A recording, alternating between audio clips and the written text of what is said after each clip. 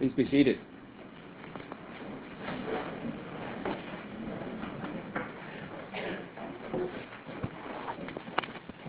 I'm no weatherman, but the clouds that rolled in on Wednesday evening over St. Simon's left no doubt that we were in for a doozy if you saw that cloud bank coming in. We had gone out to East Beach after dinner to walk on the beach a bit before the girls were going to go to bed. And it was overcast, but it wasn't looking like it was going to storm here. But as we got on the beach and turned around, we saw this incredibly ominous cloud. It had one of those shelf clouds that seemed to go off to the horizon that was very well formed. And I pulled out my app for the weather to see what it was and where it was heading. The wind coming off the ocean was slowing it down and making it slide north, but it was clear that we were in for a serious storm. The woman who cuts my hair actually said she saw it as it was coming across towards Brunswick. It looked to her like a scene from the movie Independence Day, when the alien spaceships come through the atmosphere and they have these boiling clouds in front of them before they come to destroy all of us. I wasn't predicting an alien invasion when I saw it, but I knew that we needed to get off the beach and head home. And it was quite a storm, as it turns out, just the first of several over the last couple of evenings. So yes, Jesus, I would say that we can predict the weather sometimes by living or looking at the sky, and no, we're not really good at interpreting the signs of the times nearly as well. I think we tend to forget that there are storm clouds that emanate from Jesus' ministry until passages like this one remind us that they're there. We like to think of Jesus in happy and sunny terms most of the time. And yet, as we read the gospel stories again and again and encounter how Jesus' ministry was received, we realize that there were these ominous and dark clouds overhead nonetheless. Because he was pushing against the leaders of his day. He was an instigator, in a good sense, by challenging things that needed challenge, but it certainly created tension enough that ultimately he would be killed for it. So casual observers could see that something was boiling as Jesus went and taught. That was part of the reason for the excitement as he traveled. They just didn't know what was going to be on the other side of the clouds. And depending on who you asked, you probably would have heard a different wonderment about whether it was going to be a good outcome or a bad one. Now imagine if this passage in Luke's gospel was the only bit of the gospel that we were ever told. That all we hear is Jesus saying, I come to bring fire and division. We would think of Jesus in a completely different way than most of us probably already think of Jesus. I'm particularly grateful that we have other parts of the Gospels like the Sermon on the Mount, like his healing miracles and his merciful treatment of the poor and the outcast. I'm glad we have passages like those off of which we can bounce this one or at least counterbalance it. This difficult section in Luke's Gospel has brought us another difficult saying from Jesus. This is the reason that preachers switch to the Old Testament for a while in year C. Our first instinct might be to try again to explain away the difficulty because we don't fully understand it. And actually a part of us probably doesn't want to understand it as we read it. We might also think about ignoring it and pretend Jesus doesn't say these things. But that's not probably a wise option either. I look at this passage and this part of Luke's gospel as the equivalent of that shelf cloud coming across the horizon. It tells us that something is coming. But where does this ominous sign come from? How did we get to this point in the gospel today? It follows fairly directly after what we heard last week. In between Jesus' teaching about our treasure and a warning about keeping watch in the night, and this lesson today, Jesus told a story about a servant who has been entrusted with a great deal of responsibility and great possessions on behalf of his master. But he takes advantage of his position of responsibility and wealth, and when the master returns, he punishes him for being such a poor steward. Jesus even says that he beats the servant and would beat him whether he was aware of what he had done wrong or not. Either way, the servant receives the beating.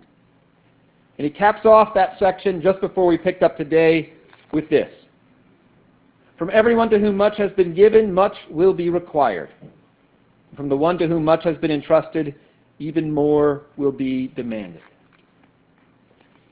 So as we're reading along with Luke through this part of his gospel, if we're trying to follow Jesus' thoughts and what it is that he's conveying, it gets increasingly dark over these last couple of paragraphs and stories. He tells us all that our priorities are basically screwed up. He cautions us about being surprised at our master's return. He cautions us about squandering what and who has been entrusted to us. And then he tells us this morning that what waits for us is division and conflict and fighting and families themselves split apart. And asks, how is it that you cannot see it coming? Well, we shouldn't feel too bad if we don't see it, because no one there to see Jesus and hear him firsthand really saw it coming either. Let's pause for a moment. Each of the gospel writers takes a little bit of license in compiling their gospel stories of Jesus. They change a detail here or rearrange something there in order to fit their specific audience and purpose. That's why the Gospels are similar but not identical. This section of Luke's Gospel is difficult in part because we think what we have are a series of things that Jesus said, but not necessarily in the order he said them, or that he said them all in a row at one time. As we read through this section of the gospel, we notice that Jesus jumps back and forth. In one sentence, he's addressing the disciples, and the next, a crowd, back to the disciples, back to the crowd.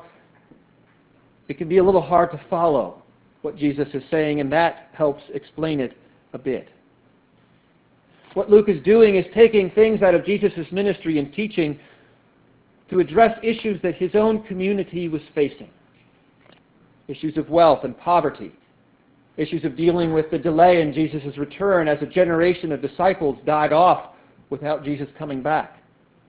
Concerns about who had authority to determine the direction of the church.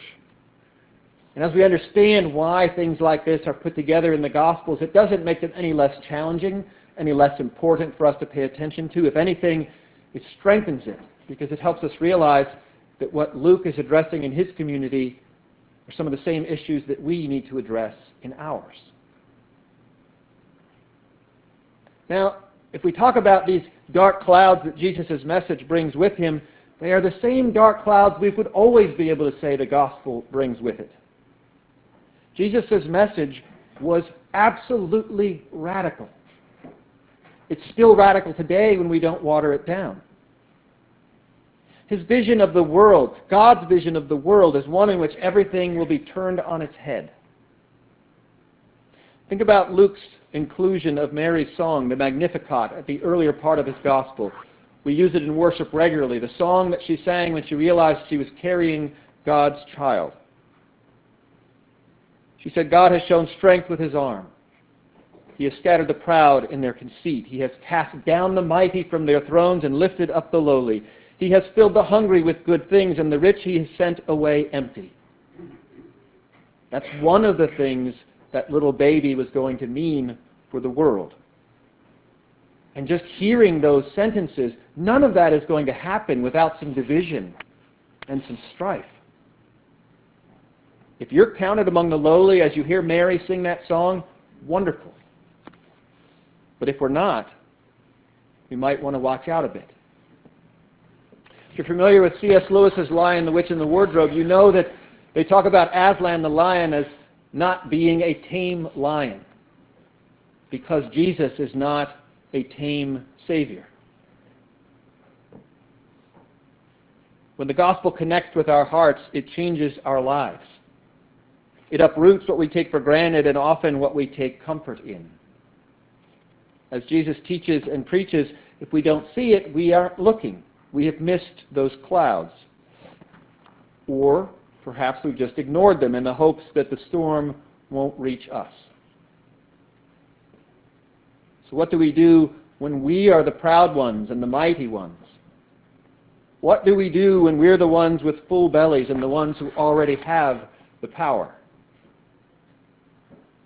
From everyone to whom much has been given, much will be required, and from the one to whom much has been entrusted, even more will be demanded. we might want to start watching the weather a little bit more closely. And this isn't a fear that Jesus is going to surprise us one day and come back and we will have gotten it wrong, and so therefore we'll be in this great cosmic trouble. I think for us it's more about realizing that we tend to look out to sea and enjoy the beautiful scenery there. We don't always turn around and notice the broiling cloud coming up behind us.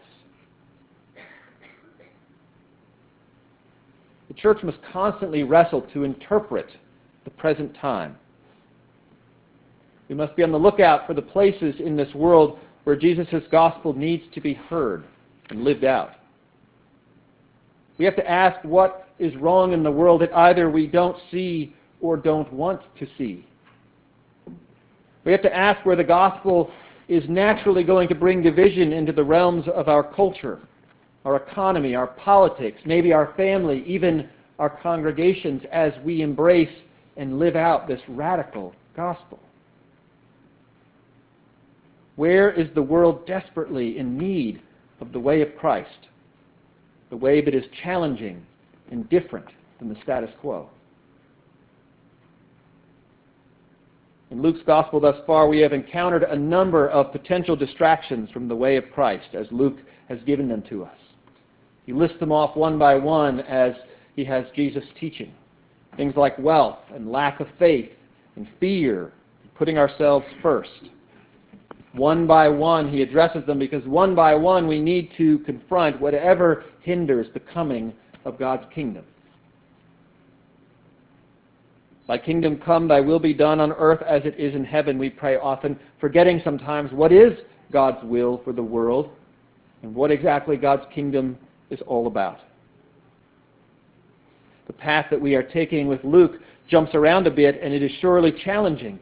But ultimately, as we follow along, it will lead us to that same vision that makes Mary's song ultimately a song of hope.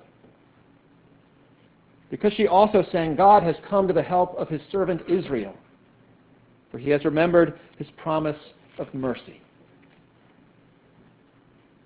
The gospel is a vision of God's ultimate healing and grace and pardon in the face of judgment, of life that comes out of death itself. And we as followers of the risen Jesus are called upon to help that vision come to fruition. And it is a glorious vision. But it is also one that, when fully lived out, will no doubt uproot our way of life, especially if we cling to the status quo. So I'm not a weatherman. I can't always tell you when the rain is going to start, but I know by looking at clouds that at some point we're going to get wet. That the storm coming might be a challenge to us and scare us as storms sometimes do. But I think the storm that we're addressing in this gospel is not a storm that's going to destroy us. It's just a storm that will reorient us to the new realities of God's kingdom, much like a storm can reshape the beach.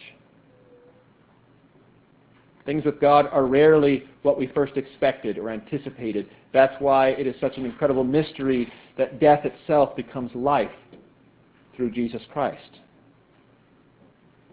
This passage, I would say, this whole section of Luke is like a cloud on the leading edge of a storm.